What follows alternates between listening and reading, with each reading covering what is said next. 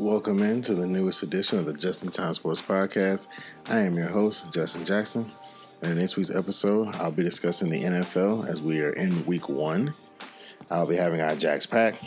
I'll finally be closing with Jack's Hot Take. Now, as always, don't forget to like, rate, and subscribe to the Just in Time Sports Podcast wherever you get your podcasts. And don't forget to follow and turn on the post notifications for Just in Time Sports social media on all your favorite social medias, whether that is X, Instagram, Facebook, or TikTok. Follow on all your favorite social medias. Now, as always, don't forget to sit back and get ready to learn something.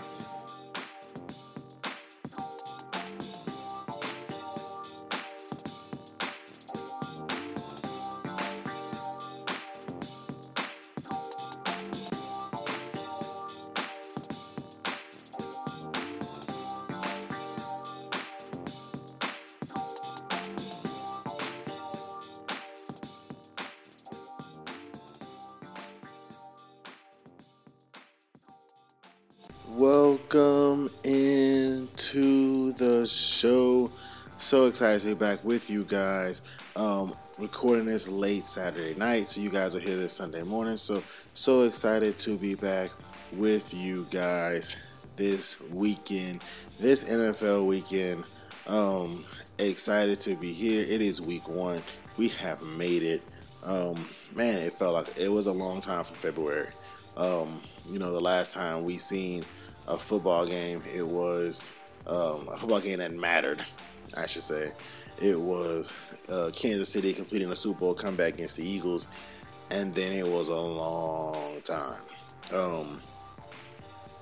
We've crowned every world champion in American sports. We have gone through free agency, we've gone through the draft, we've gone through training camp, we've gone through that weird period of the year during preseason where that 7th receiver on everybody's team that we swear is going to make it, or that 5th guard, or that 6th corner that we just know in our minds is going to be the next superstar and never is. We've gotten through all that.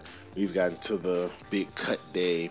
We've made it through Hard Knocks, and we have officially arrived in week 1 of the NFL season. It's already started.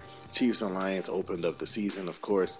The defending Super Bowl champion, watching college football and had a brain cramp.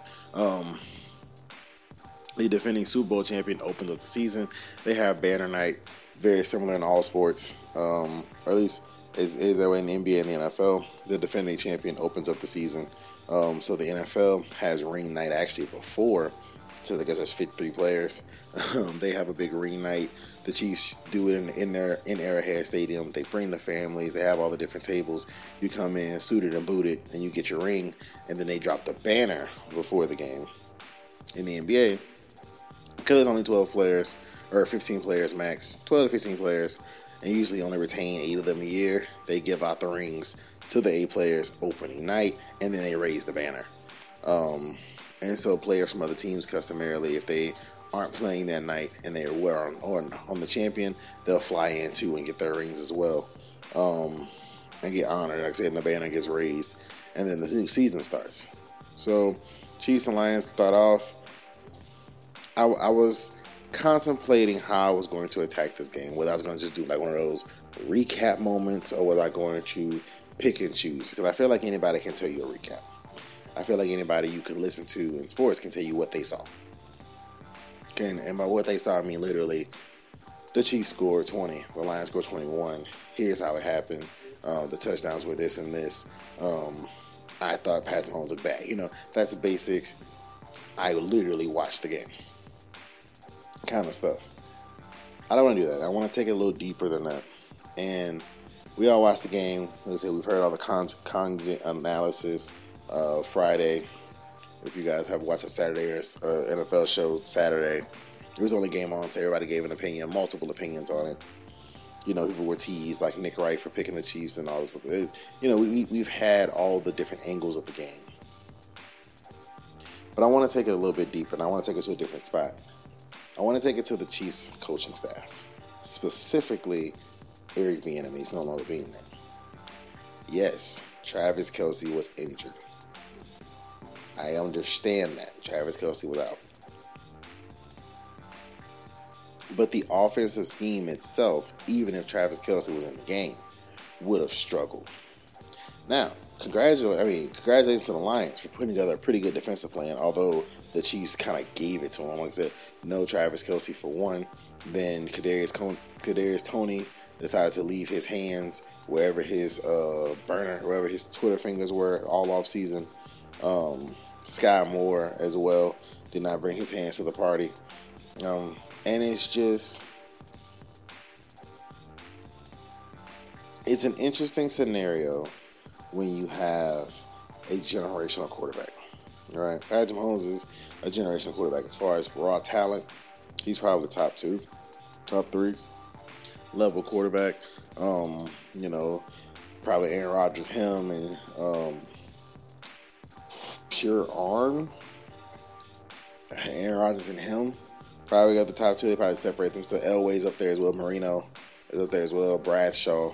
But they're definitely, to me, Patrick Mahomes is in the top 3 talented quarterbacks ever. And so when you have a guy like him, you have Travis Kelce, who people even like Shannon Sharp would say is the greatest tight end of all time. But he's a top 3 tight end of all time. You can take schematic liberties with those two. And they're good enough to win the game. And what I mean by a schematic liberty is I don't have to necessarily draw up the world's best play because I have the world's best quarterback and the world's best tight end. So I don't have to be this amazing play designer where Travis Kelce has to be schemed open and Patrick Mahomes has to have these schemed windows and everything has to be on time and perfect.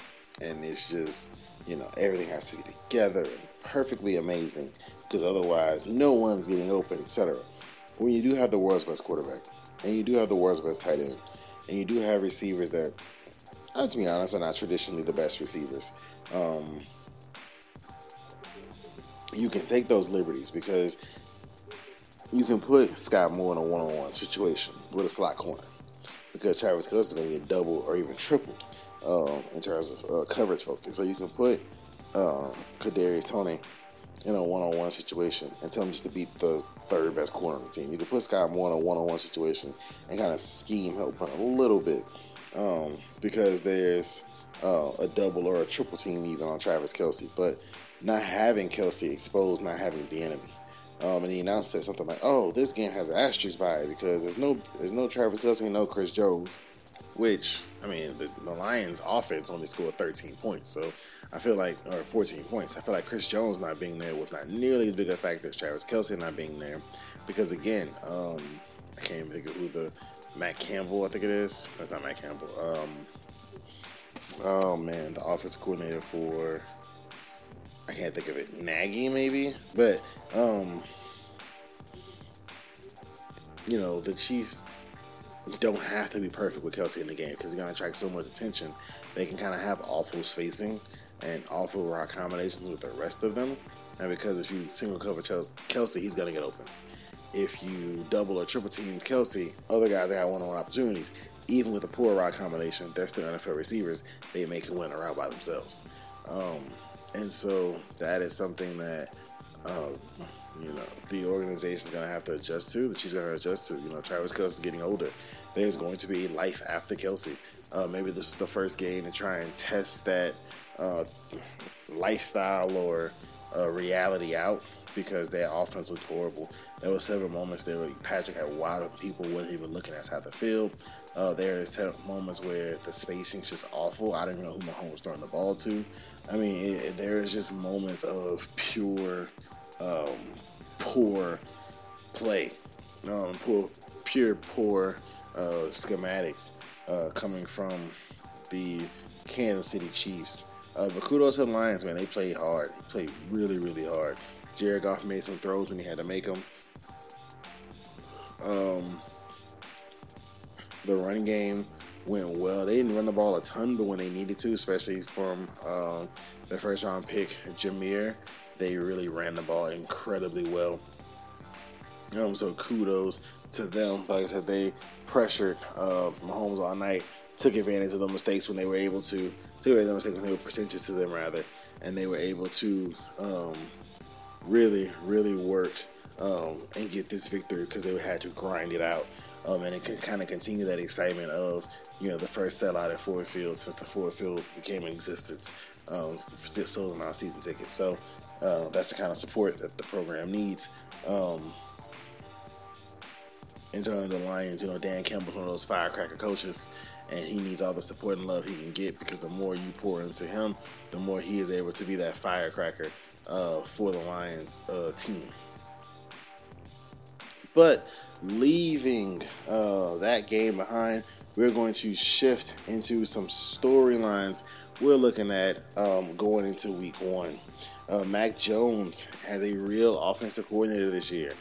He's not have a defensive coordinator in Matt Patricia cosplaying an offensive coordinator.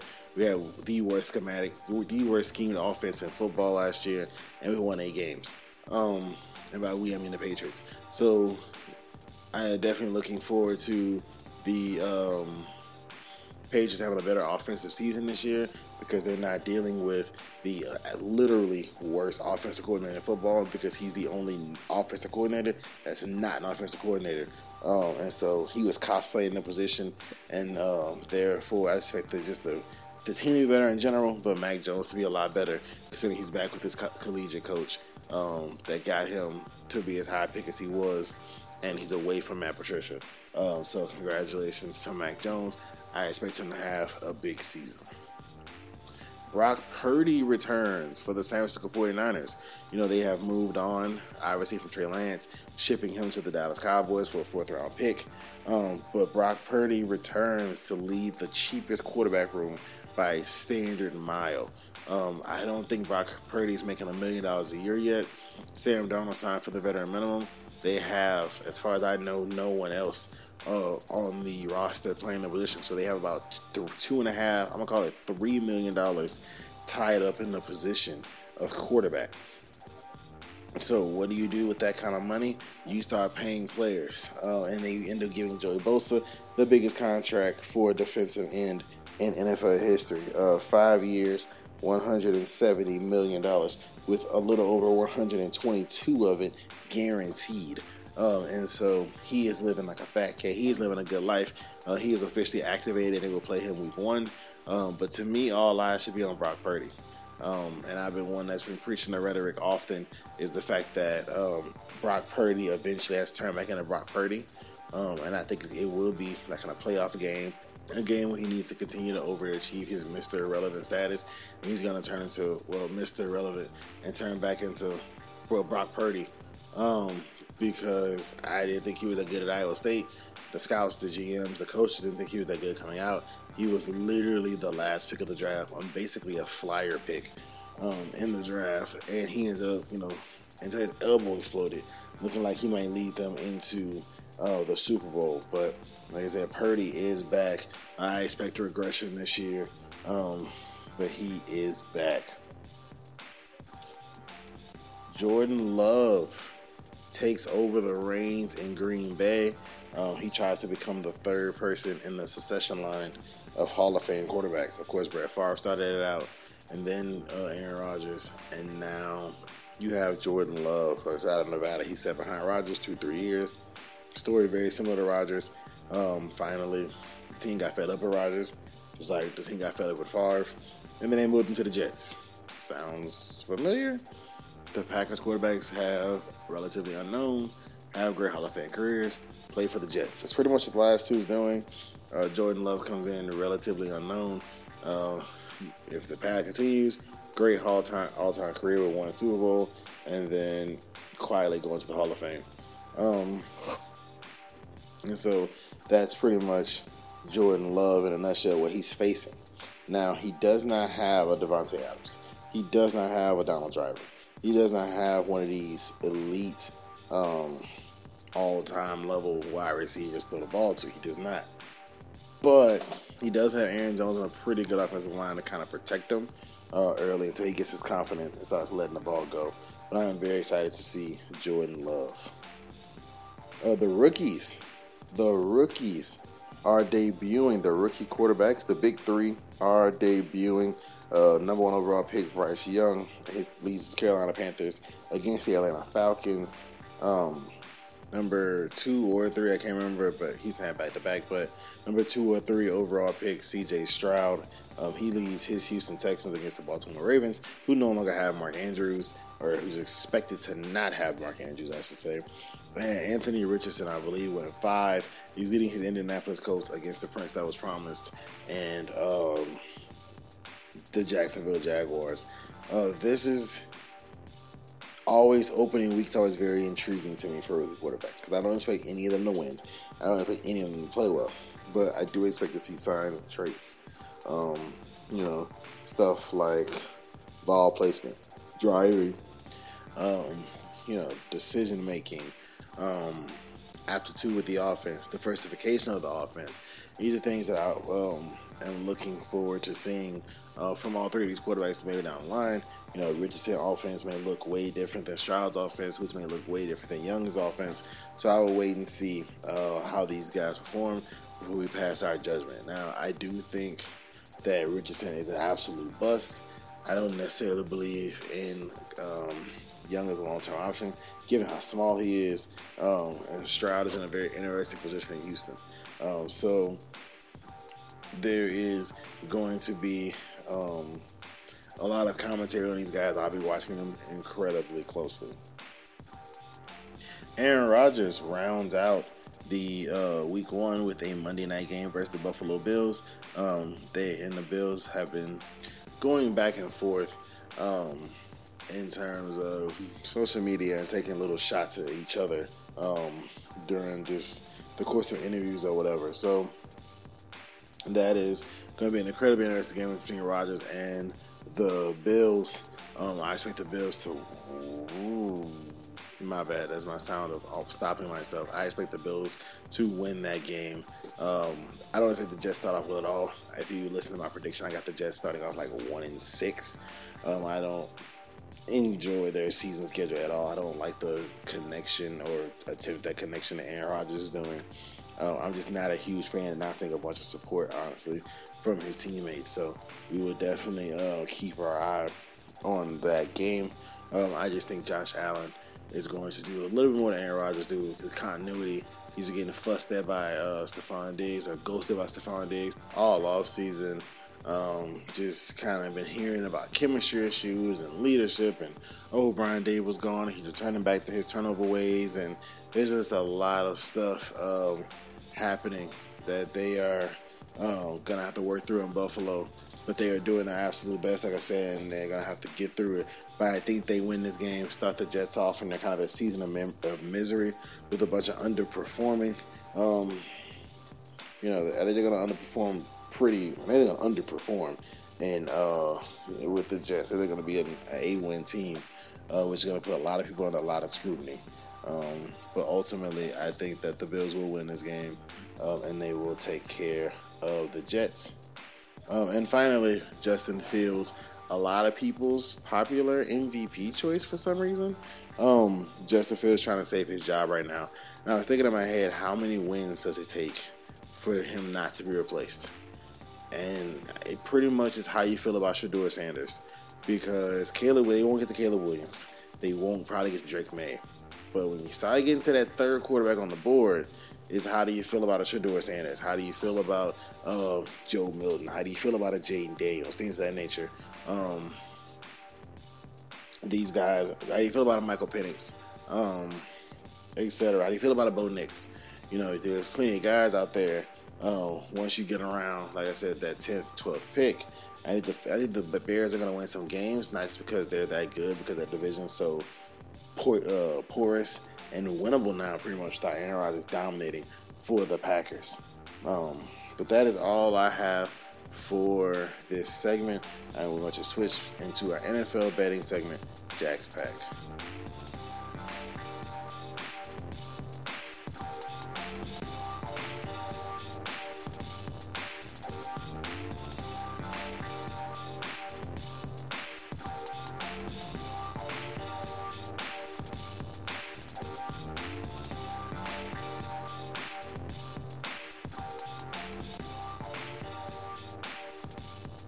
Welcome back into the show, And now we are transitioning into our NFL betting segment, Jack's Pack.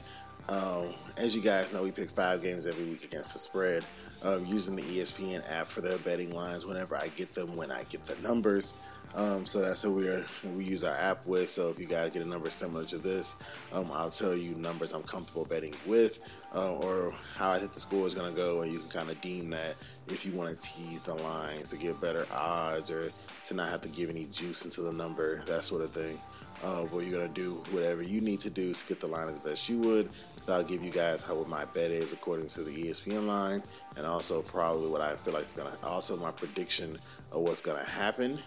And so that way you guys can tease the line up if you need to. But again, we're in our NFL betting segment, Jack's Pack. We're going to keep a running total of the games this year. So 17 times 5, that 85 games. Yeah, that's good math. 85 games. We have a total. The goal is to go 50. To be a professional bettor, you need to go 50. I think it's 3.5%. Or 54.5%, something like that. No, 56%. I'm sorry. If you fit 56% of your bets, you will be labeled as a professional gambler. Professional gambler ability. They hit about 55 to 58% of their bets. So 56, the benchmark number you want to hit. Last year we were under 50%. Year 1 we did this. We were about 54%. And so not quite at the professional gambler level just yet. But year 3 of this, I'm expecting a big turnaround. This year, week 1 and 2 are always the harder weeks. Weeks 16 and 17 are always tough. Usually weeks 3 to 15, you kind of make your money if you're good at this. Because week 1 and 2, early season, guys coming out of training camp injuries, early season IR. Week 16 and 17, guys are shutting it down. Unexpected bingings. It's a really weird time period in the first 2 weeks and the last 2 weeks. So those numbers and those lines can be really odd because people are expected to sit that don't sit. People sit they weren't expected to sit. It's a pretty wild situation. And so anyway, we're into Jack's Pack. We're in the week 1. I actually liked a lot of the numbers this week. It was a pretty solid week as far as numbers. So again, if you get some of these numbers around the same area, some of these teams, I'm just going to have them winning outright. But the first game, and they're in no particular order in terms of how I like them, they're all, to me, 1-unit bets. By unit bets, I mean, like, if you are a $20 gambler, you bet $20. If you are a $100 gambler, you bet $100. You know what I'm saying? These are all 1-unit bets. There'll always be 1-unit bets for Jack's Pack. Just so it'd be a running total. If you would have bet 1 unit every week on every single game, when would you break even? How would you break even, etc. But anyway, so then the first game up is Texans at Ravens. Ravens minus 9.5. Take the Ravens. The Ravens are going to come out there with a potent passing attack, I think. A lot of stuff going sideways just to get Lamar some kind of layup style throws. Get Rashad Bateman, get Odell if he plays in space. No Mark Andrews. They're going to have a good run game. Their O-line is built to run the ball. Of course, Lamar is there, ready to roll. He believes in the offense. And I just think C.J. Stroud is going to struggle in his first game. Usually rookies either play amazing or they play horrible in their first game. I think he's going to go on the bad side. Maybe throw a couple of picks, including one rough pick 6. And the Ravens cover. Although they'll probably cover barely. I've got them winning 27-13. Number 2, Bucks at Vikings. Vikings minus 5. Take the Vikings. I'm not sure why this line is 5 points. Nothing about the Bucks offense suggests that they're going to score more than 17 points at a consistent basis. And nothing about the Vikings offense suggests they're going to score anything less than 24 points on a consistent basis. I don't understand why this line is 5 points. The Minnesota Vikings do not have the world's best defense, but the Tampa Bay Buccaneers definitely do not have the world's best defense. And the Kirk Cousins, Justin Jefferson, Jordan Addison, and the rest of that crew is a lot more dangerous than Baker Mayfield, Mike Evans, and Chris Godwin. I mean, the weapons are there for Tampa, right? But the motivation, Mike Evans doesn't have a contract yet. Baker Mayfield is not that good at the sport. So there's just so many things working against the Bucks here. So Vikings by a touchdown is very, very plausible. Jags minus 4.5 at Colts. Again, another one of those lines I just don't understand. The Colts started a rookie quarterback. It's his first game. It's at home. Anthony Richardson was inaccurate in college. He was inaccurate in the preseason.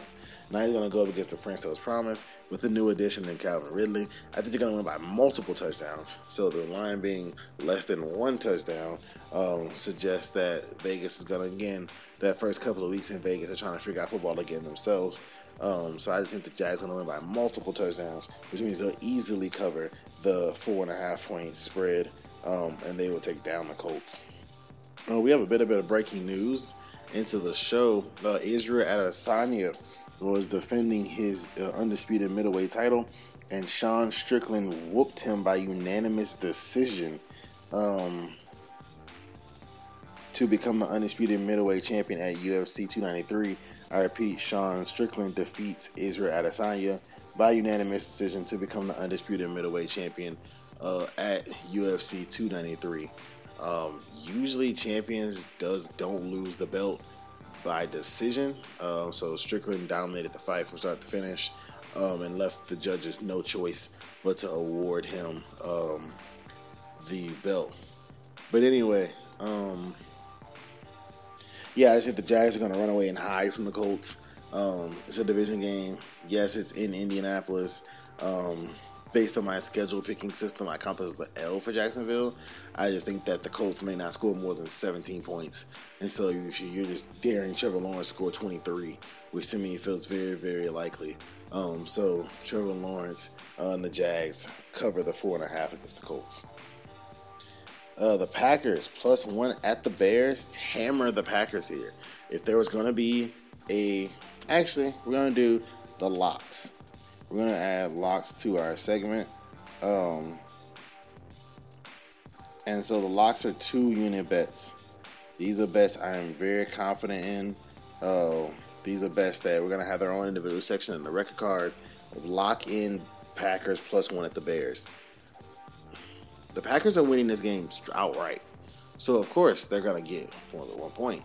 Because a 1 point spread is simply who wins the game.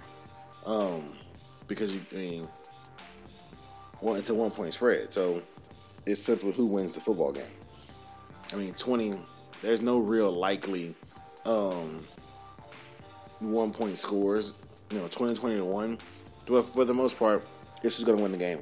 I think the Packers are going to win the game outright.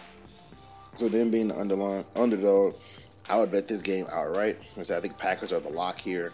And so I would definitely go with the Green Bay Packers. And then last but certainly not least, the NFC East has their first major contest of the season. You have the Cowboys at the Giants. The Giants +3.5.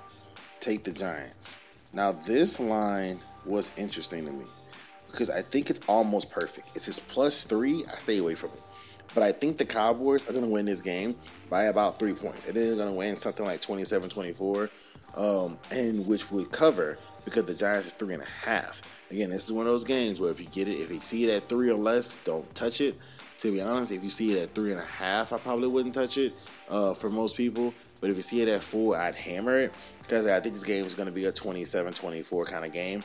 And I just think that the Giants are going to lose it, but they're going to cover the 3.5. So again, just to recap it is Texans at Ravens. Ravens -9.5. Take the Ravens.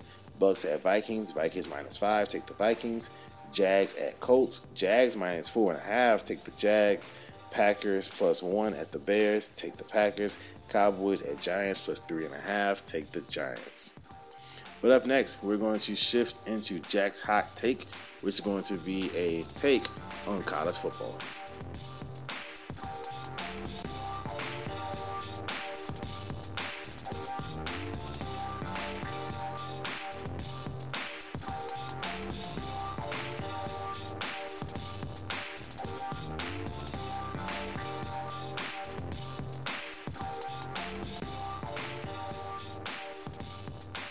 Welcome back into the show, and now we are jumping into Jack's Hot Take. As you guys know, this segment used to be called Best for Last, where I would take some kind of personal liberties on the topic and kind of talk about something that I thought you guys may be interested in, something I definitely was interested in for sure. We have since rebranded this last segment into Jack's Hot Take, where I just give you guys a strong take on one of the topics that's going on in the sports world. And the big topic is college football. And so my hot take is that Deion Primetime, Coach Prime Sanders is, I got two takes this week actually. I have Coach Prime being college football's savior, and I believe the reign of terror by Nick Saban is officially over. And I think that not only is Nick Saban's reign of terror over, he's not even a threat anymore. So let's start off with Saban first, and we'll end it with Deion.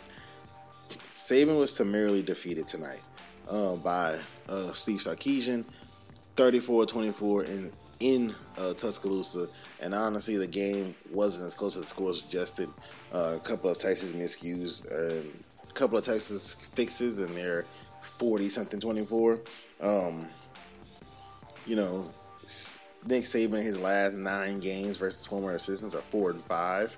Before that, he was 24-0. He's just lost to me his ability. He's got Jalen Milroe starting, who's not the level of quarterback that they've been grown accustomed to at Alabama. He was 14-27 tonight, 2 pretty bad interceptions, and so he's not the level of quarterback that they are used to in Alabama, especially as of recently. They're used to Heisman winners. They're used to number 1 overall picks.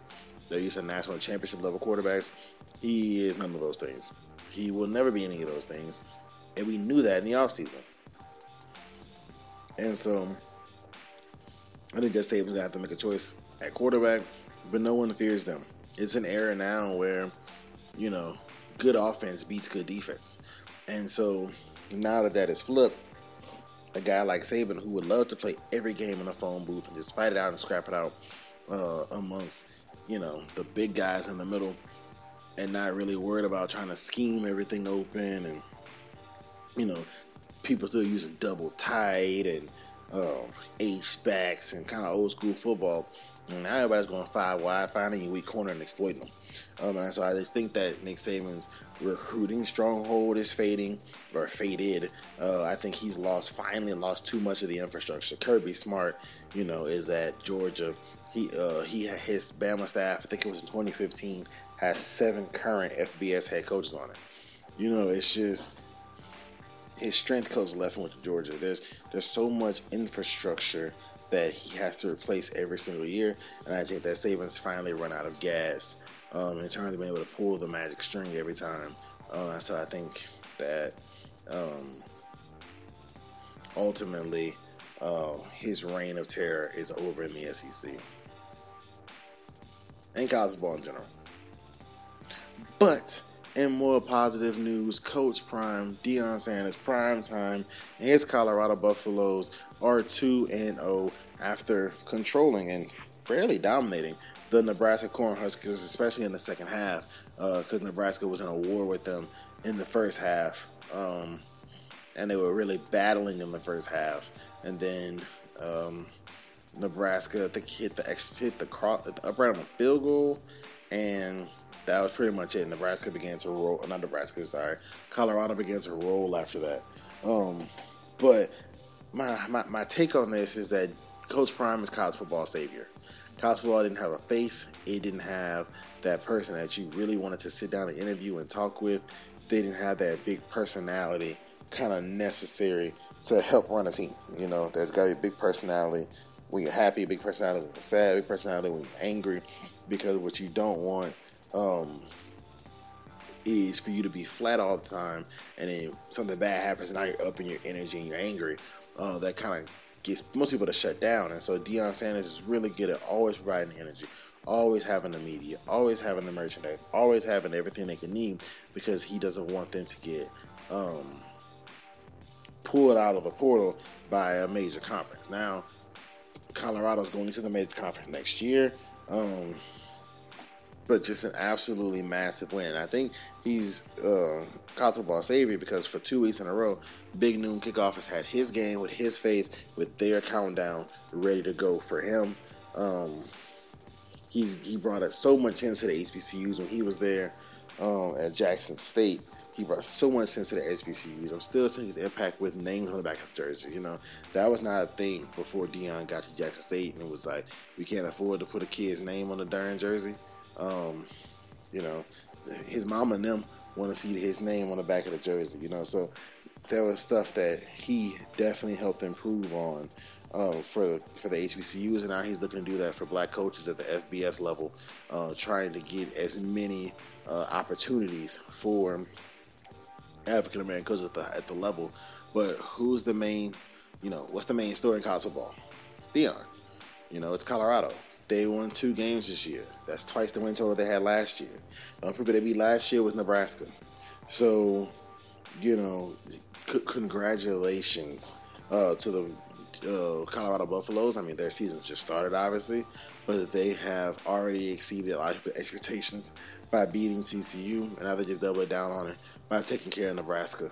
They have Colorado State next week. Should be an easy contest, and then they move right into Oregon, I believe, which will be the first big showdown. I mean, TCU was huge because of Deion's first game, etc. But Oregon's in the conference, so that'll be the first conference big showdown of their Colorado team. But I just think Deion is college football savior. If he's as energetic as he is all the time, if he's pushing for the stuff he's pushing for, even after his sons leave, I believe that Deion is college football savior. But that is all I have for you guys today. I hope you guys enjoyed it. I hope you guys enjoy the rest of your weekend, your Sunday. Watch some NFL. It's our first full day of real football from noon or 1 if you're on the East Coast and 10 if you're on the West Coast to all the way through the night. And it's just, it's a wonderful feeling to have football back because now everything runs through the lens and runs through the prism of football content. So I appreciate all you guys sticking around. Don't forget to follow social media pages, turn on post notifications, and don't forget to like, rate, and subscribe to the podcast wherever you get your podcasts. This is your host, Justin Jackson, signing out.